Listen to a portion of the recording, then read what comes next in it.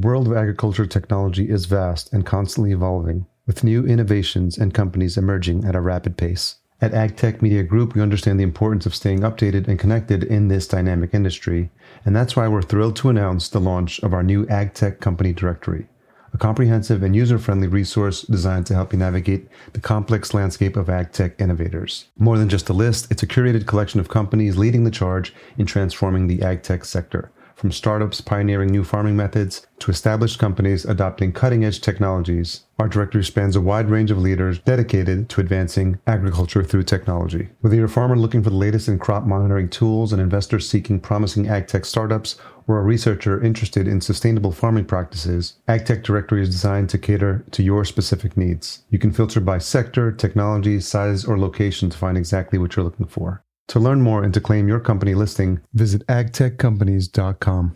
If you are starting a vertical farm and don't know where to begin or which technology would suit your needs, then reach out to the experts at Cultivated. As indoor farm brokers, they help connect you to the right technology and ensure your project is successful. Best of all, their service is free because they work on behalf of their partners. Visit cultivated.com to learn more. And that's spelled cultivatd.com. or click the link in the show notes. Design is often about defining the problem that you want to solve rather than rushing ahead and doing like the perfect sketch or something. Discovering like, what are we really trying to do here? And really trying to think through in a thoughtful way is something that designers do really well. And I really enjoy that part of the practice.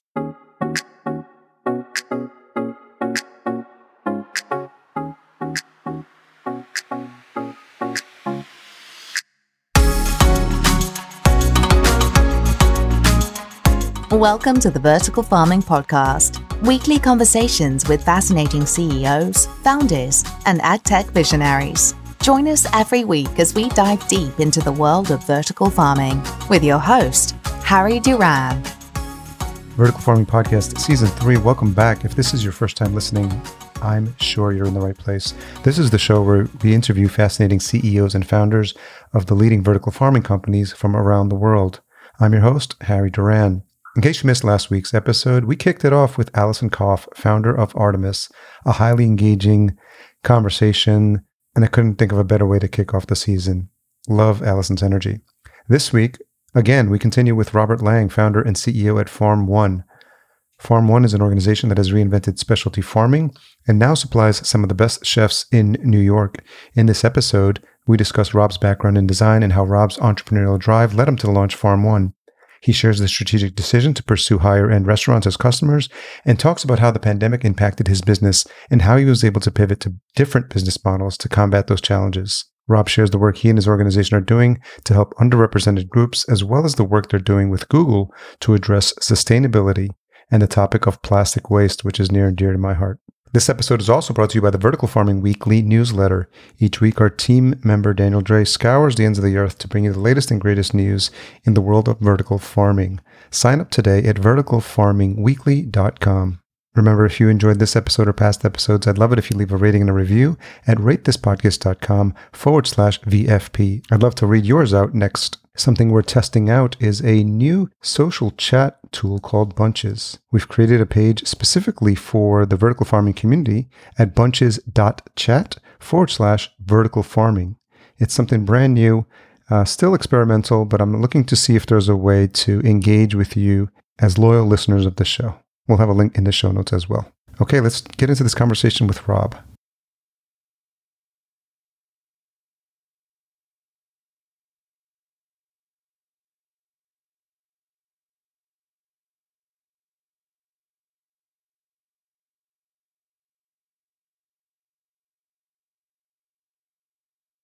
So Rob Lang, CEO and founder of Farm One, thank you for joining me on the Vertical Farming Podcast.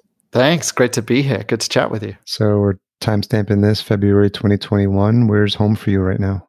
I'm in New York City. I've been here for the past, 5 years now, actually. Yeah, so I'm in the financial district, which is, let's say, 15 blocks from the farm. So I can walk there every day. And where did you come from before that? Well, my road is a little bit of a long, complicated one. I was born in Australia. My parents are British. We moved back to the UK, and then we moved back to Australia, and then back to the UK when I was 10. And that was one of the worst sort of moments of my life, going from, living near the beach in Australia to moving to the UK, I think in October, when it started to get dark it felt like it got dark about 3 p.m. at that point. So yeah, and then moved on a few years later to Belgium for high school, and then back to UK for college, and I lived in Japan for 8 years between. So I'm a bit of all over the place, but I moved here in early 2016 and have been here since, and New York is sort of home, but I don't really have a home, but hey, I'm here. How did that color your ability to connect with and make or sustain friendships? Oh man, I mean, you could have a whole therapy session about that, I suppose. But I think that I have been lucky enough to sort of live in and experience a lot of different cultures. And so for me, having friends who are from, I don't know, Germany or Japan or the US or whatever is quite a normal thing.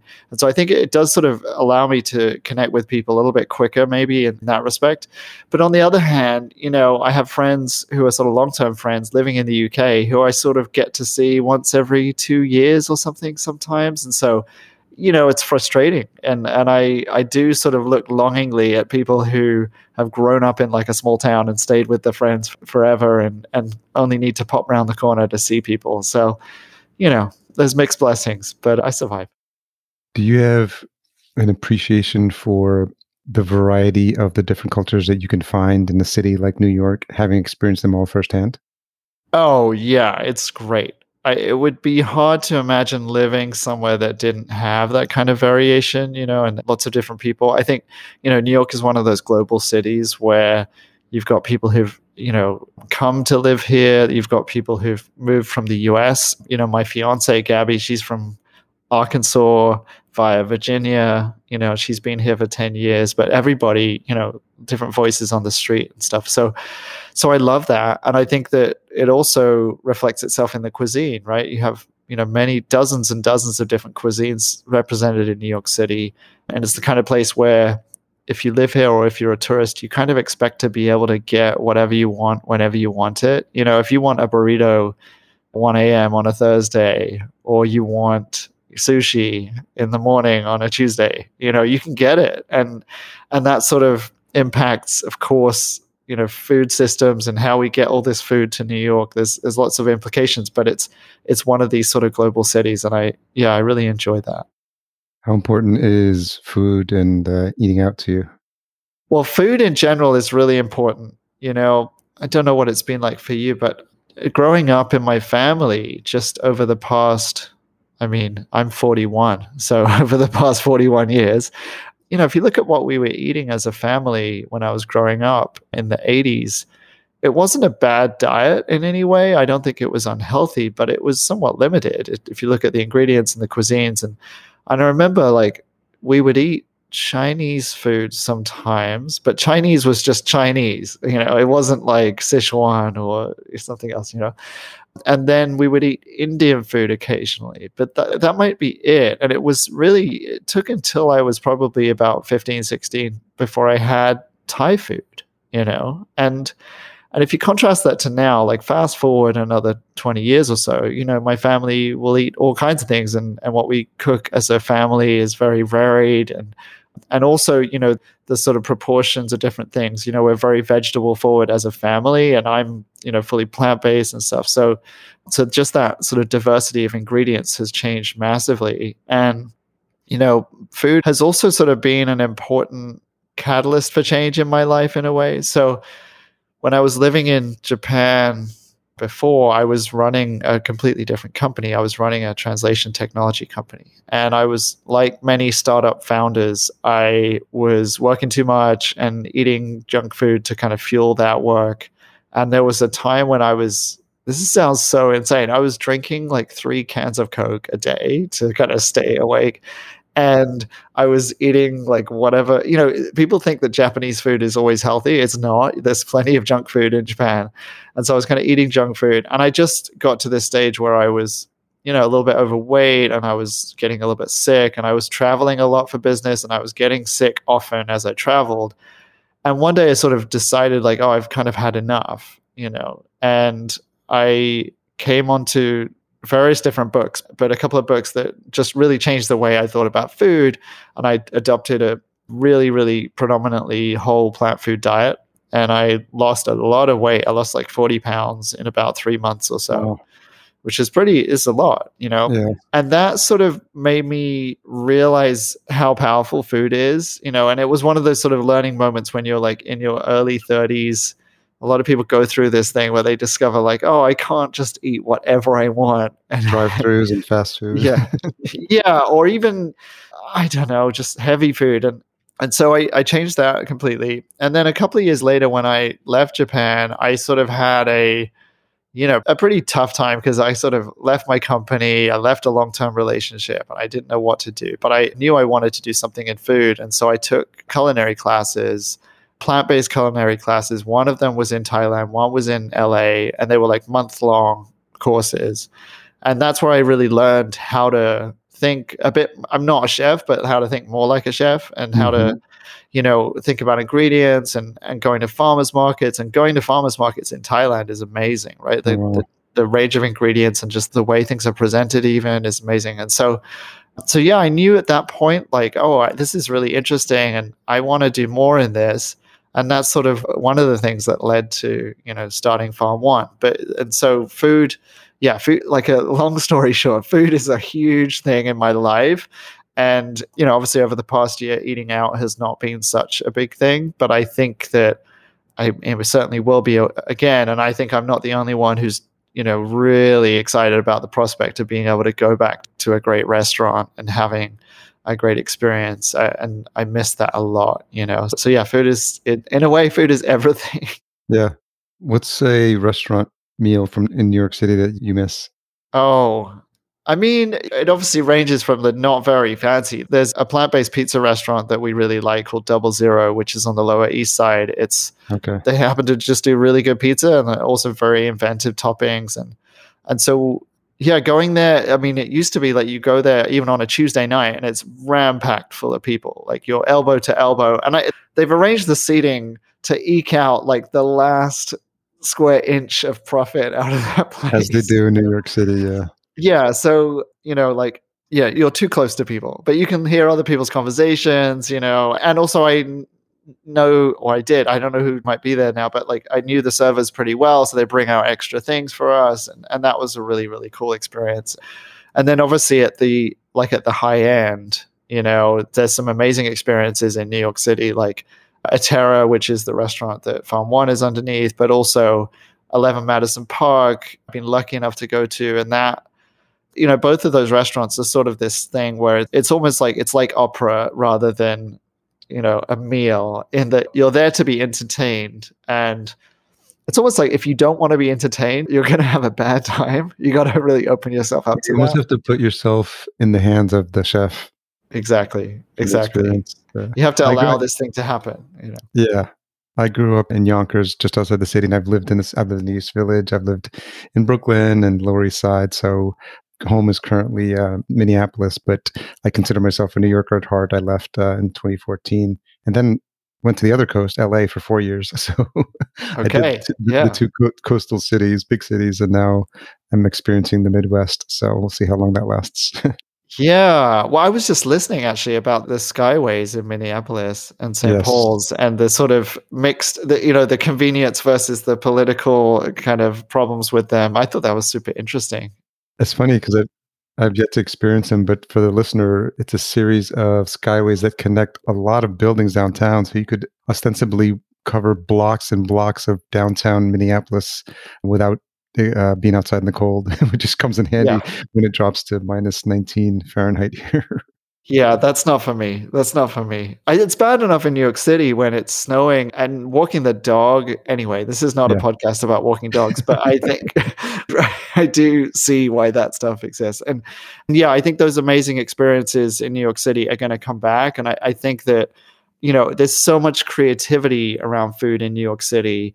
And at the moment, it's a little like, sure, people are being creative about doing takeout and delivery and cocktails and stuff, but there's this experience element, which is just missing. I'm so excited for that to come back later this year, I hope. Yeah.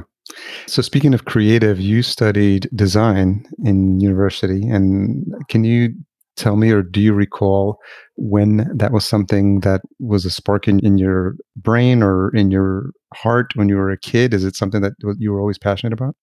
Yeah, I mean, yes. Like, I was always someone who dressed up, and I was always someone who drew things. And there was this funny moment, I was talking about moving back to the UK from Australia and going into a British school versus an Australian school. At the Australian school, everyone was encouraged to be themselves and be an individual, and the teachers were very welcoming and open. And then I got to the British school, and it was, very almost like felt like military, And I remember going to one of the first art classes, and I thought the teacher had assigned homework. Well, he had assigned homework, and I thought the assignment was to draw a butterfly. Yeah. And so in my mind, I was like, okay, I'm going to create this beautiful creature. And I just imagined a butterfly, and it had like rainbow wings and all this kind of stuff. And when I got in, the next day to deliver this thing, I look around and I realize that everyone else has just copied a butterfly out of the book. You were supposed to make a copy, And so here am I with this sort of like unicorn butterfly thing. And luckily, the teacher was actually pretty nice about it. And he was like, well, look, this is a great effort. Yeah. But it was a moment for me which sort of made me feel like, okay, I don't really fit in here. And, this might not go well for me. But yeah, like since then, I studied design and I studied graphic design in the UK. So I went to art school, which I think is like, it really feels like a very different college experience to studying any other subject. And then, when I left, I started a career as like a web designer, but I was always sort of interested in the tech side of things, like the programming side of things, as well as the design. And I guess through my career, I've tried to sort of have a little bit of a foot in both camps, so engineering and just understanding how things work is a really, really important thing to me. And so, throughout my career, starting companies, working with people who are kind of on top of technology, discovering new things, that's always been really important. But also, how things look. And I think the biggest thing about design that maybe people might not appreciate if they haven't had a design education is that design is often about defining the problem that you want to solve rather than rushing ahead and doing like the perfect sketch or something. Discovering like, what are we really trying to do here? And really trying to think through in a thoughtful way is something that designers do really well. And I really enjoy that part of the practice, like being okay with thinking through something a little bit longer, a little bit more thoughtfully. That's what design is about. And I hope I bring that, to what I do every day. That's certainly an aspiration. Was there always an entrepreneurial streak running through your projects? Yeah. So in college, I did the typical thing of like the first year in college, I did nothing really. Watched a lot of daytime TV, none of which I can recommend to anyone. But in the second year, I started to specialize in film and actually got together with a group of other students. We created this film festival, which at the time, this is like 2001 or something. So we were getting like VHS tapes, mini DV tapes, if anyone even remembers those, and getting all these things in and reviewing all these submissions. And we put up this film festival in cinemas in London. And then we went to Berlin. We did one in Budapest. And we didn't really make a lot of money, but it was this thing where we got a lot of people actually pretty excited. And from then, graduated college, and one of my best friends actually started, a startup, which at the time I thought, oh my God, why is he doing this? Like, I'm making 10 times as much money as a freelancer. He's like grinding away, not in a basement, but sort of in an apartment that might as well have been in a basement with like 7 other folks. And for a couple of years, they, didn't achieve anything. And then, after it sort of turned after like the third year, it was like, oh, wait a minute. Okay. And that company was Last FM, which was sort of a precursor to Spotify and, big success. And so I sort of had these entrepreneurial experiences of my own and also watched a bit from the sidelines. And then, moving to Japan, I sort of started a small web agency. And then that turned into starting an online translation service where we were using crowdsourcing and that kind of thing. And that was my first sort of proper startup, I guess. And yeah, like and since then, of course, like, starting Farm One, of course. And I think I sort of joke to people that I'm kind of unemployable now. And so I kind of have to start jobs that employ me. Otherwise, no one else is going to do it. So let's fast forward now to the origin story for Farm One. And you touched on it briefly when you were exploring the culinary arts world. So talk a little bit about that and how that became what would become Farm One. Yeah. So I had just done these culinary classes. I was sort of trying to decide where to live, to be honest. And I was really drawn to New York City, and I had never actually lived in the US. And so I was sort of coming off the back of living in Japan for 8 years. There's really inspiring things about Japan, like the attention to detail, and the food is amazing, and the service aspect. And I think I learned a lot from that, but I wasn't ready to another startup in a country where I wasn't a native speaker. If there's anyone listening who's thinking of doing it, don't do it. It's just not worth it. So yeah, thinking about New York City, and then excitement about ingredients. And I was sort of excited about that Japanese attention to detail and the idea of ingredients. And I remember really randomly, like this sounds so lame, but I saw someone on TV in Japan growing in a vertical farm in one of the sort of earliest, I think they actually converted quite a few sort of semiconductor facilities into like prototype vertical farms. And so I saw someone doing that. And I remember literally asking my friend Yoshi, like, oh, hey, have you seen those people growing lettuce like under LED lights? And he was like, yeah, I think I've seen that. And so just randomly. But I was intrigued by this idea also that I had heard about Google and Microsoft and Facebook building server farms in shipping containers and kind of dropping these things wherever they wanted them. And this idea of like a contained object that was a machine was interesting. And I thought, hey, wouldn't it be cool to kind of do that for chefs? And I started to look into the tech. And this is like, luckily, I had a bit of time. I had left my previous company and I had some time and space. And I was sort of at my parents' place in Melbourne talking about this general idea with my dad. And my dad's like really smart guy, but also sort of an engineer, tinkerer kind of person. And we were kind of talking it through. And the more that I kind of looked at this idea and the more we sort of looked at the numbers, started to work on a spreadsheet, I was like, okay, it's really hard to make money on this kind of business. The moment you look at it, it's like, all right, the equipment costs a lot of money, running the lights costs money, labor costs money. And I couldn't really see how you can make this business work if you're just growing leafy greens and selling them in a supermarket. And, I still kind of have that worry. Still working on that one. Yeah. And so, but what I did think was, okay, well, what if there's another sort of angle in this? What if we go higher price point, more specialty, higher margin? Is there something there? And the more I started to look at that, I was also starting to align more with my own interests. Like I was interested in these exotic ingredients. I was interested in chefs and restaurants and stuff. And so the idea for Farm One really came about by combining that sort of financial analysis with also going like, okay, what am I really interested in doing? And what do chefs maybe want? And looking at the culinary scene in New York, it was pretty obvious that people were shipping in product from a long way away, and that chefs, the most discerning chefs, actually have a tough time getting really high quality product. Maybe there was an opening there for Farm One.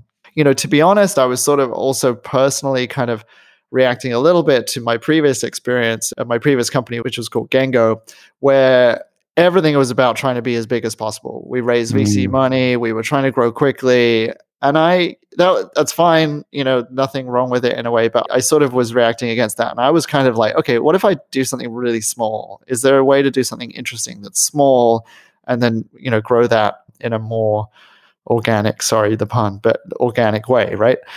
And so that's how it kind of started. And really, I knew that, again, looking at the numbers more and more, I was trying to just figure out what's the minimum viable farm, And for context, like I had looked at like container farms. I didn't find the economics of buying a container farm very attractive because I felt like I was paying retail for something that I could put together wholesale, And then looking at where it might be, all that kind of stuff. And I wanted to sort of have this kind of cool aspect where chefs could kind of come and visit and kind of treat it a little bit like their own kitchen garden. That was the idea. Like if everybody could be lucky, like the French Laundry or like other places which actually have, a farm like right next door, if everyone in New York could have that privilege, like wouldn't it be great?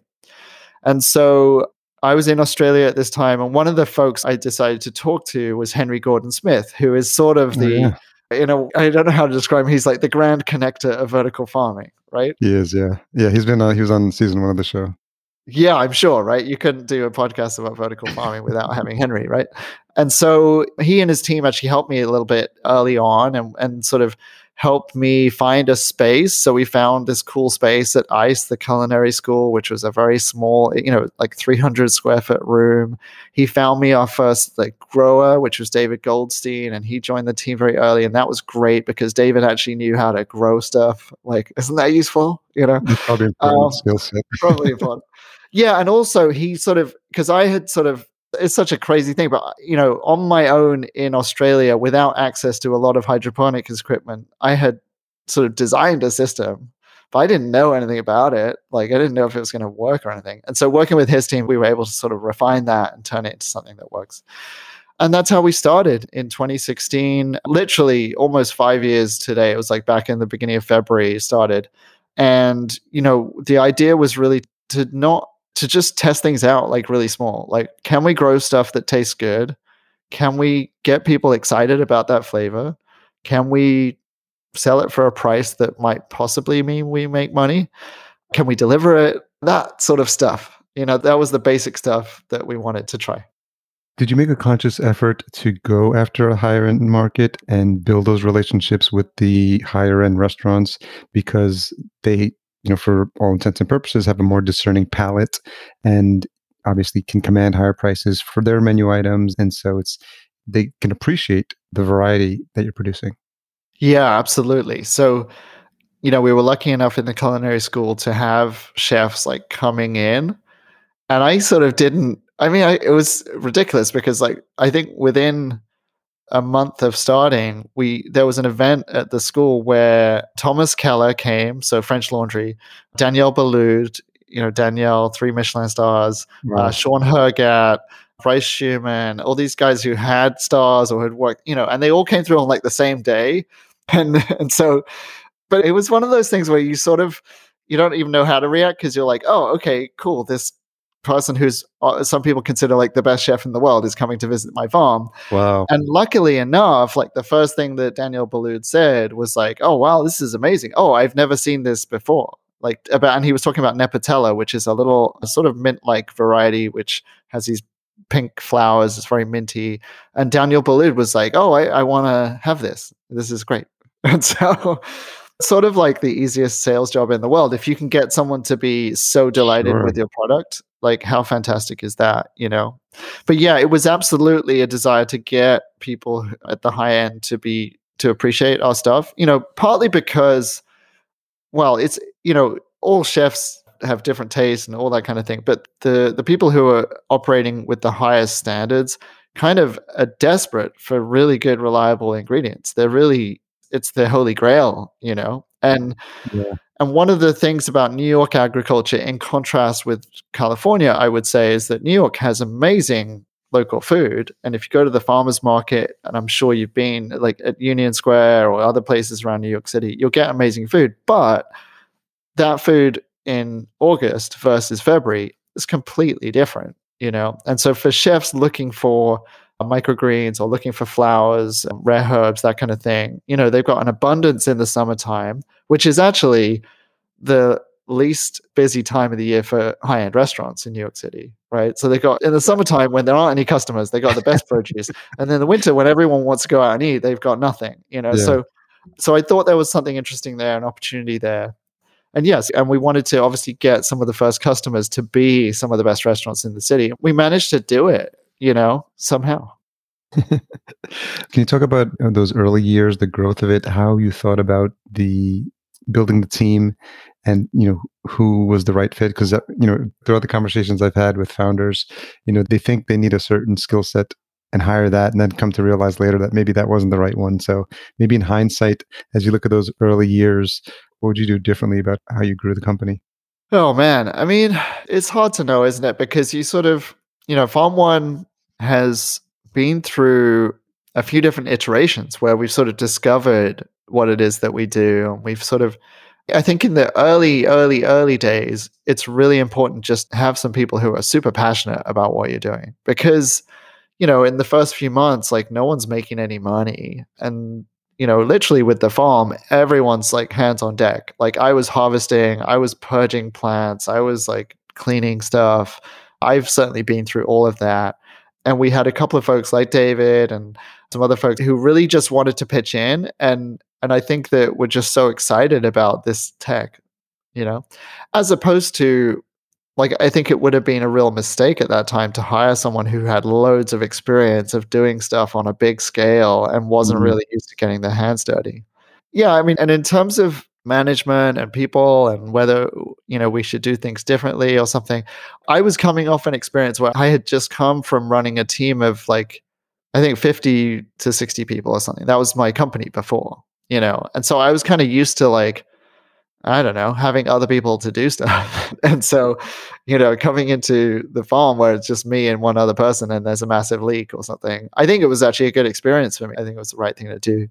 I think, some of the mistakes that we might have made early on, I think we underestimated how long it takes to do certain things. And that was partly my just exuberance as a founder and expectations. But after we had been at ICE for a few months, we were offered the space at Atera, which is a restaurant in Tribeca. It's one of the best restaurants in the city. And they had a space underneath where the chef was like, hey, you could use this space for your farm. And I said, yeah, let's do it. Mm-hmm. And that was given to us pretty much for free. I mean, it's not free, but we pay utilities and other stuff, but it's a pretty good deal. Yeah, that's the most expensive zip code, I think, in the country, maybe. Really? So yeah, pretty good. But, we thought, hey, we could get this farm up and running in like, I don't know, 6 weeks or something. And we could do that with like not enough labor. And I remember just having a budget for that farm that was just completely unrealistic, And so I think we had pretty good folks, from the beginning. But I think our expectations about budget and how quickly we might be able to acquire customers and all that kind of stuff was a little bit out. And that's, it's really my responsibility. So yeah, going into that new farm and realizing we had to raise money. So we successfully did a crowdfunding campaign basically to pay for that new farm in Tribeca. And that sort of, again, it was a good amount of money. It probably wasn't enough, so those are some things that we kind of been through. But yeah, I think, it's been a huge like learning experience, certainly to get to this point, and lots of ups and downs. But I think that like we did successfully avoid a couple of the things that I wanted to avoid. Like I had seen vertical farming startups like maybe build an initial farm that was huge and then get into trouble, or, go after something that's inherently unprofitable, things like that. And so, yeah, we were able to avoid those kind of things, but of course had our own issues. We'll get into a couple of those in a minute, but talk about the response from the restaurants and the chefs. Yeah, I mean, that's from the beginning. I think one of the things that we've always had is we've had a high quality product that people get really excited about. And you can sort of get away with other mistakes, right? As long as you have that. But if you don't have that, like forget it, like no one's interested. So yeah, we had really from the start, we started to deliver some things to Danielle. We started to deliver to, there's quite a few restaurants that I might refer to that don't exist anymore, unfortunately, because of, what happened last year. But places like Le Turtle, a lot of like smaller independent restaurants that had like a really good reputation, basically. And the chefs would start to be excited about the fact that we were growing to order. So we kind of did like a lot of stuff that's like the least scalable thing you can do, Yeah. So we would grow to order. We would grow specific leaf sizes for folks. And so they were looking for like Mizuna, and it had to be like a 1.5 inch leaf. And we were like, yeah, okay, we'll do it. And so that led to us, making lots and lots of different growing recipes and timing these crops very, very carefully. And also just having like a much closer dialogue with the chefs than they were used to having with a normal vendor. And so if chefs are all different, but consistently they want to be listened to. They want to feel like, someone's got their back. They want to meet the person who's growing the produce. And most of the time it's just impossible for them to do that. And so we were able to be this place where they could come and visit. They could come and bring their team, and they could if you imagine chefs in New York City, a lot of young cooks, they're 20 years old, they've just come out of college, culinary school or something. A lot of them have never been to a farm, frankly, Yeah. So for a chef to be able to bring their team and say, hey, try this. This is Mexican tarragon. Try this. This is bronze fennel, and use that as a way to engage the team. That was really attractive as well. So we started to be this sort of place where people could, discover, they could come up with ideas, and we would normally say yes to a lot of things. And then, some of those things would turn out, some of those things would not, but that was the way it worked. And I think we got a great reputation with chefs. And so, that reputation worked really, really in our favor. And at the beginning, of course, we were all outbound, just literally knocking on doors and bringing samples. That's the funny thing about working with restaurants is, I've been in other industries where you have to go to a conference and you have to get someone's business card, and then you have to get an email from them to refer you to someone else to do a presentation. And you have to do 7 presentations, and then maybe you got to do it. Whereas with chefs, you knock on the door, you bring them some samples, they taste it, they say oh, this is really good. How much is it? And you pretty much got a deal. Now, in contrast though, if it's not good, you're not getting that deal. You're never coming, that's it, So, but yeah, early on we were very outbound. We were knocking on doors, but after a while we started to realize oh, okay, when people are opening up restaurants, they are thinking of us. They're trying to talk to us in advance. They're trying to get in there and talk about menus as they're developing menus. So I remember one of the cool sort of moments was Mario Carbone, who his restaurant Carbone is sort of one of the busiest and most respected Italian restaurants in New York City. And he was doing recipe development for The Grill, which is the restaurant that they opened up in the old Four Seasons location. And big, very, very opulent restaurant. And Mario Carbone was working on this recipe development for, I think it was 9 months or a year before launch. And so we went to this little shuttered restaurant in Soho that he was using as his testing kitchen kind of thing. And so you'd go inside and there's all these chefs just bringing him a little teaspoon of something to taste while he's talking to us, And that was really cool because it just was okay, let's see what we can grow for him for this menu. And we a live version of Chef's Table. Oh, 100%. Yeah. And also there's this this sort of regal atmosphere where he's sort of sitting, and then you've got all these chefs that are coming up to him and looking for his, approval and stuff. And all of those chefs in the room are amazing chefs as well. So it's this sort of really, really amazing thing. And yeah, so we had some experiences like that. And I think we got a good reputation. I think there's still further to go. I think as we progress, longer as a company, I still want to keep that relationship with chefs. But yeah, it was great. And I think we got off on the right foot. And I think we showed chefs that we're able to listen and we're close to them, and they can meet the farmer, and they can also, it sounds obvious, right? But they can walk into the farm and they can see oh, okay, this is a place I can do business with. It's clean. The people working here are relatively happy. It's a real place. There's real folks here. That kind of stuff is important, and so I'm really proud of what we were able to do there. One thing that I did hear on the podcast, you mentioned some work you're doing with Google. What I found was interesting is studying the impact of plastic. And I think one of the things that's interesting about what you're doing at Farm One in terms of how you deliver the greens is that you're using reusable plastic. So can you talk about that a little bit? Yeah, absolutely. So I do some work with Google on a pretty much sustainability focused angle, I guess. And what that led me to was to learn more about plastics and plastics in the environment. And plastics, it's a really sort of complex problem, right? Because plastics are this really useful material that we use every day that has dramatically improved some areas of life. So a cucumber that is wrapped in plastic will last longer on the shelf than a cucumber that's not wrapped in plastic. And, transporting glass over thousands of miles is much heavier than transporting plastic. So, a lot of these things are really beneficial. But one of the problems is, as a society, we've essentially become addicted to plastic, and we've sort of not really ever come to terms with the amount of plastic that just ends up in the environment. And I think that a lot of people still think that if something is recyclable, it will be recycled. Whereas if you look at actually the recycling rates of even recyclable items in a wealthy city like New York, the actual recycle rate is really low. And so, throughout Farm One's existence, we've kind of been looking for better ways to package. And actually, Ronnie, the chef at Atera, I remember just chatting with him, and he was mentioning how back in Denmark, when he was a chef there, he was running a big enough restaurant that he was basically able to dictate to his suppliers, like, oh, you got to use reusable packaging if you want to deliver to me.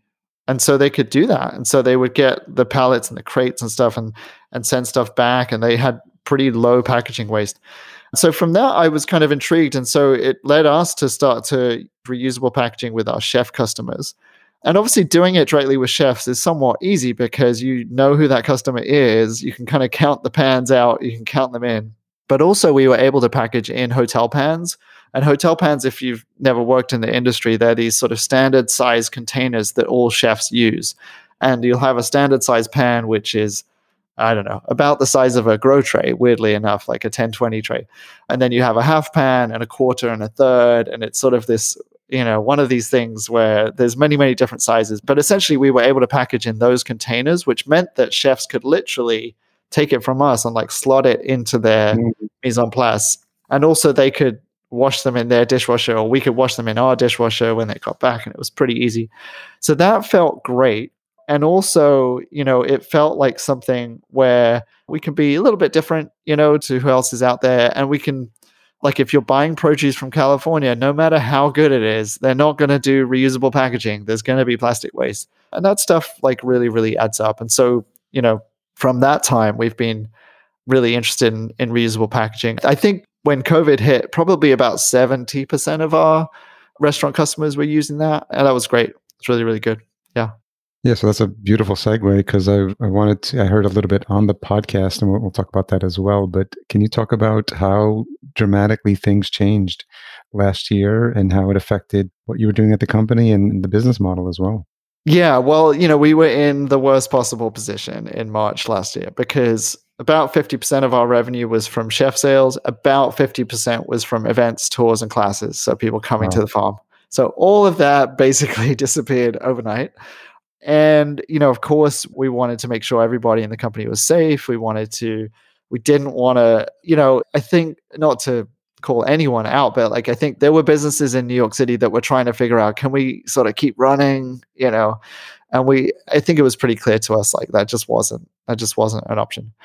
So at that point, we also saw that some of our restaurant customers were trying to do takeout, they were trying to do delivery. But if you looked at it, it was just completely a different scale. We had people who would normally be spending like $350 a week with us, and they would go down to like $25 a week. And so it was just like, okay, you can't run a business that way.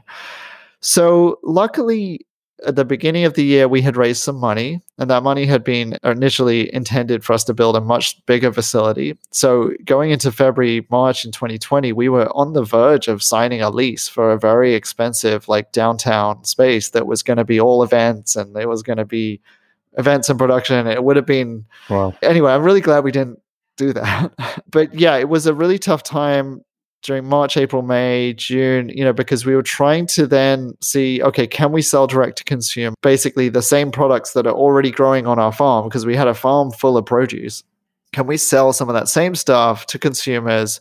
Can we sell like edible flowers? Can we sell these specialty microgreens? Can we get them to buy e-commerce wise? Can we acquire customers, And it was ultimately just a really frustrating experience because we had people who would say, I love the product. It's amazing. I'm so happy to get it. And they'll post on Instagram. They'll do a beautiful dish, but they won't buy again for another like 2 months or something. So you've made like a $28 sale, and then you might get another $28, in a few months' time.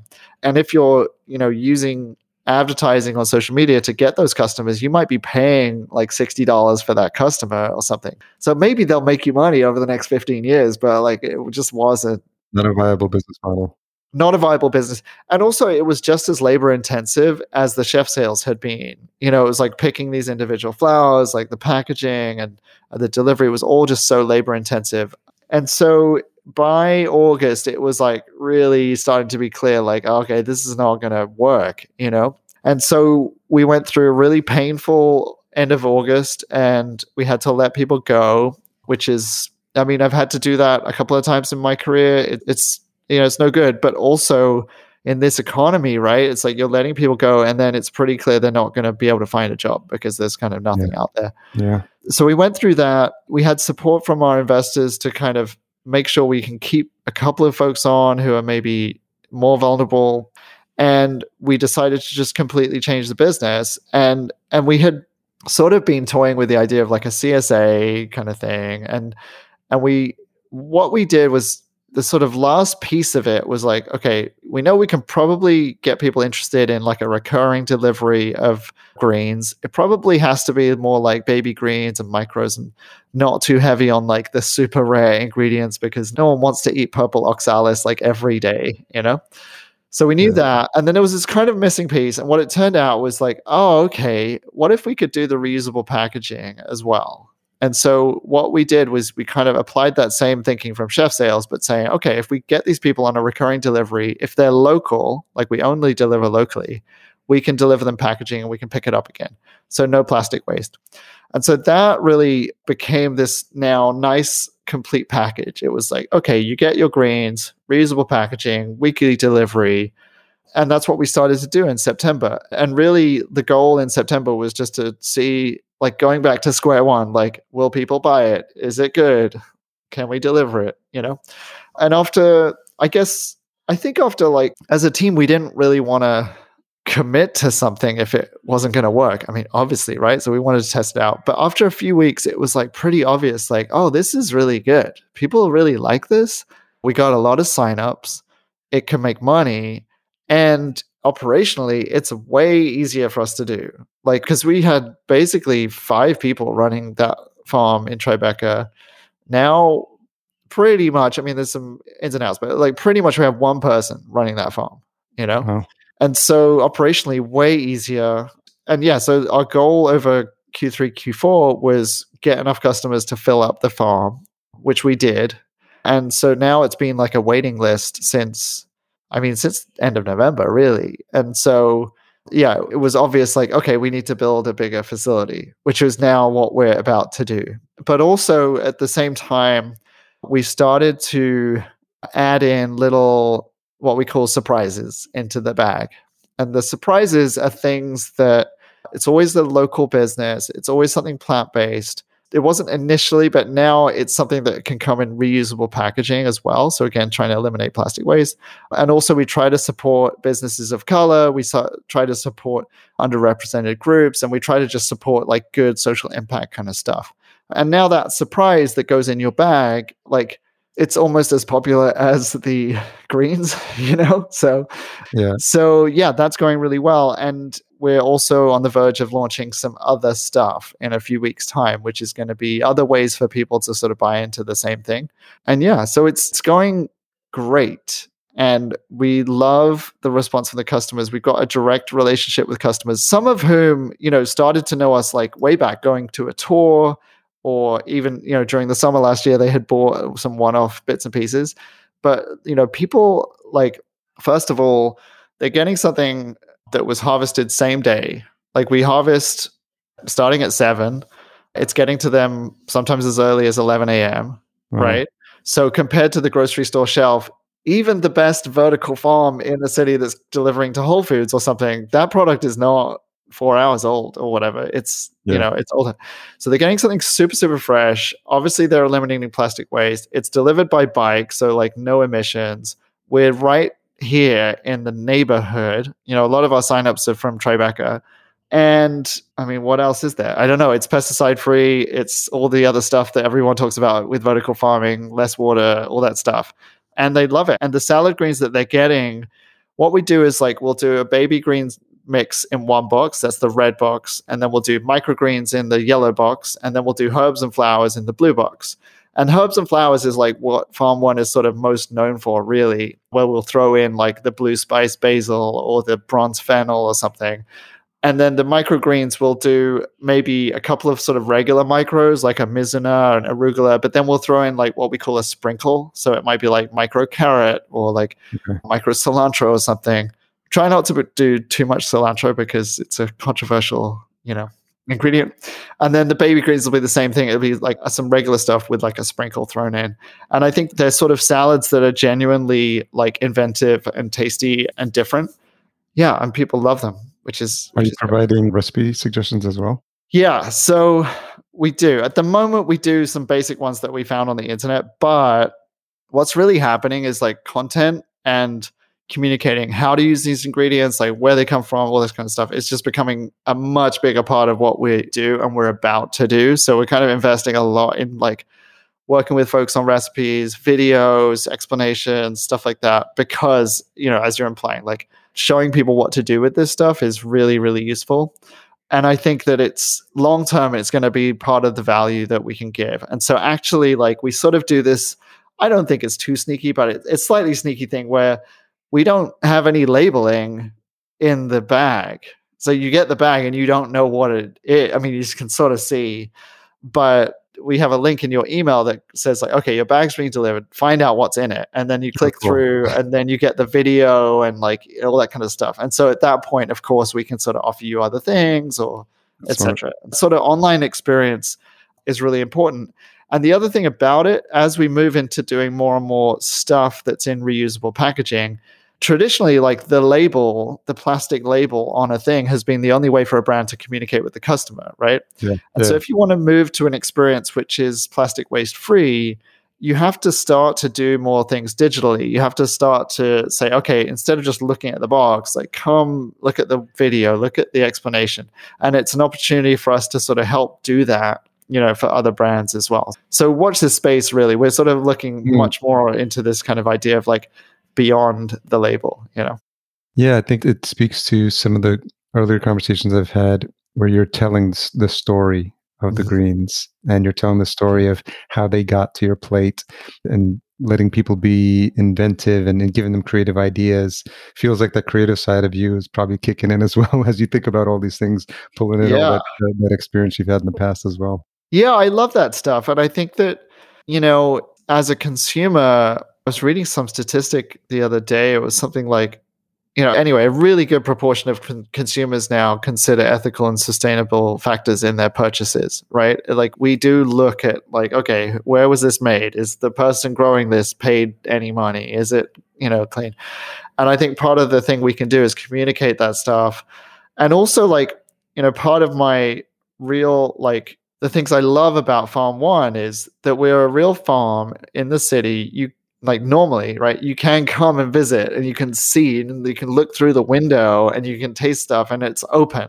And I know that a lot of other vertical farms just can't really do that, but we can do that. And we want to continue doing that because I think that it's a thing people say a lot, but we are kind of a little bit too separated from our food as consumers. We expect to be able to get that burrito at 1 a.m., but where did the rice come from? Where did the beans come from? If you eat meat, where did that pork come from? It's the conditions in that factory. I think, John Oliver was talking about this week and like conditions in meat packing factories, all this kind of stuff that's like behind closed doors. We have an opportunity at Farm One to open up those doors a little bit. And I think that more and more consumers are going to be more interested in that. And we think that partly the nice thing about us not having massive VC investors and being a little bit more of a small business is we can be a little bit more open. We can be like, hey, look at this. You can see how we work. And I think that's pretty cool. And I'm looking forward to when I do make a trip back to New York City to come pay a visit for a tour. That would be awesome. Yeah, you got to do it. Yeah. It was interesting. I talked about sustainable. I just saw Henry post today on LinkedIn. He's got a newsletter and he says, if you are an investor, buyer, or employee of a company using sustainably grown for clicks and likes, then you're also responsible, or you have a responsibility to make sure you're not greenwashing. So I think it's interesting timing on that.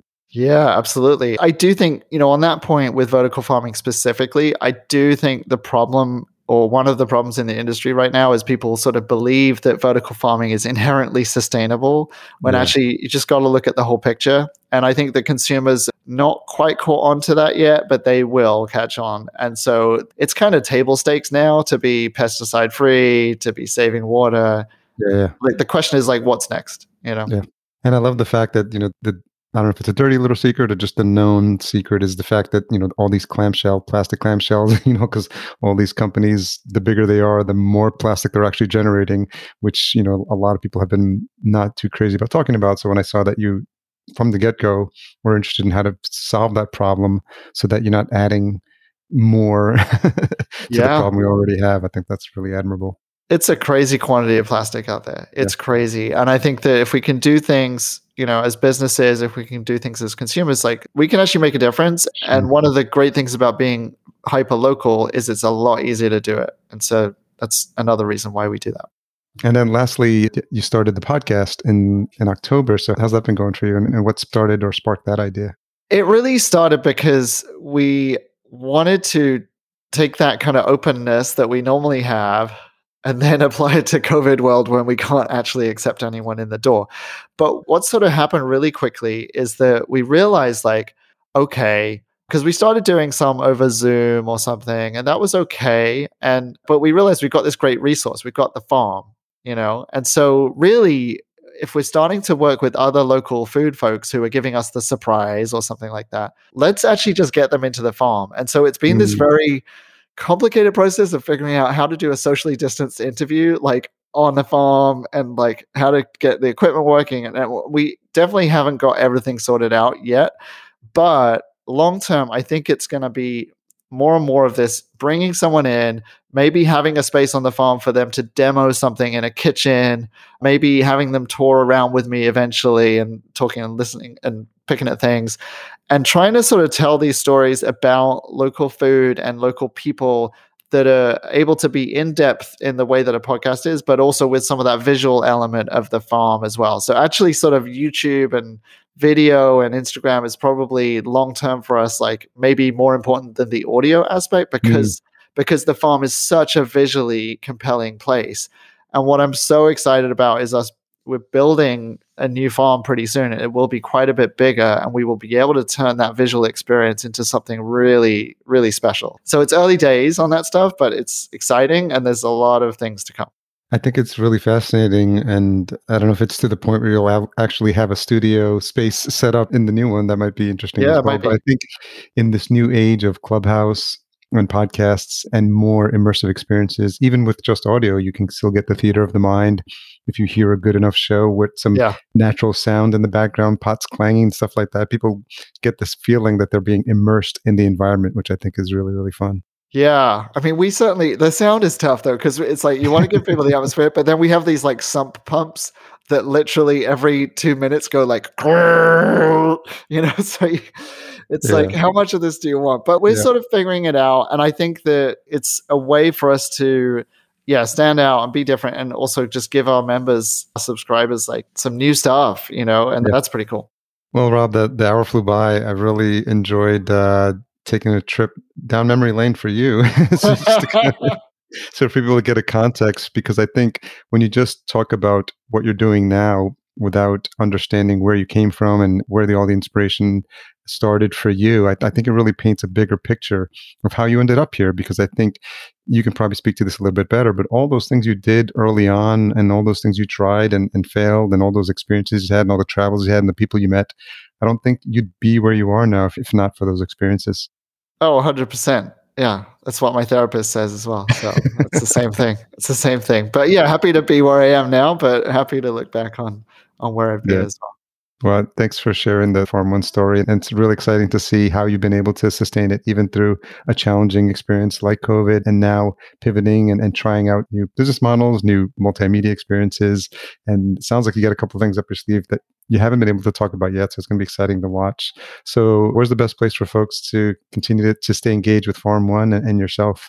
Yeah, just check out Farm One. It's farm.one. And you can check us out on Instagram. It's @farm.one. I think that'll sum it up. If you can't make that work, nothing's going to work. Thanks again for your time, Rob. I really appreciate it. Thanks, Harry. Thanks again to Rob for coming on the show and sharing his story. As always, full show notes are available at verticalfarmingpodcast.com.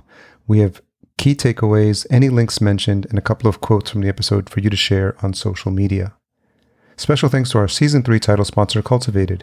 If you're looking into a vertical farm and don't know where to start or which technology would suit your needs, reach out to them today. Best of all, their service is free because they work on behalf of their partners. Learn more at cultivated.com, and that's spelled CULTIVATD.com. Just leave out that last E. Podcast production and marketing provided by Fullcast.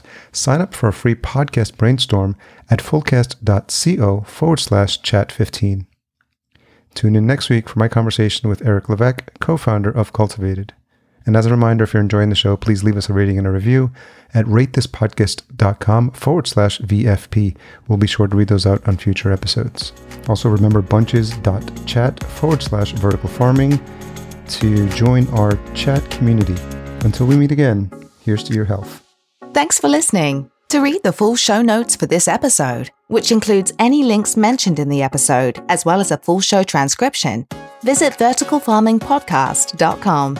There, you can sign up for our email list to be notified when new episodes are published.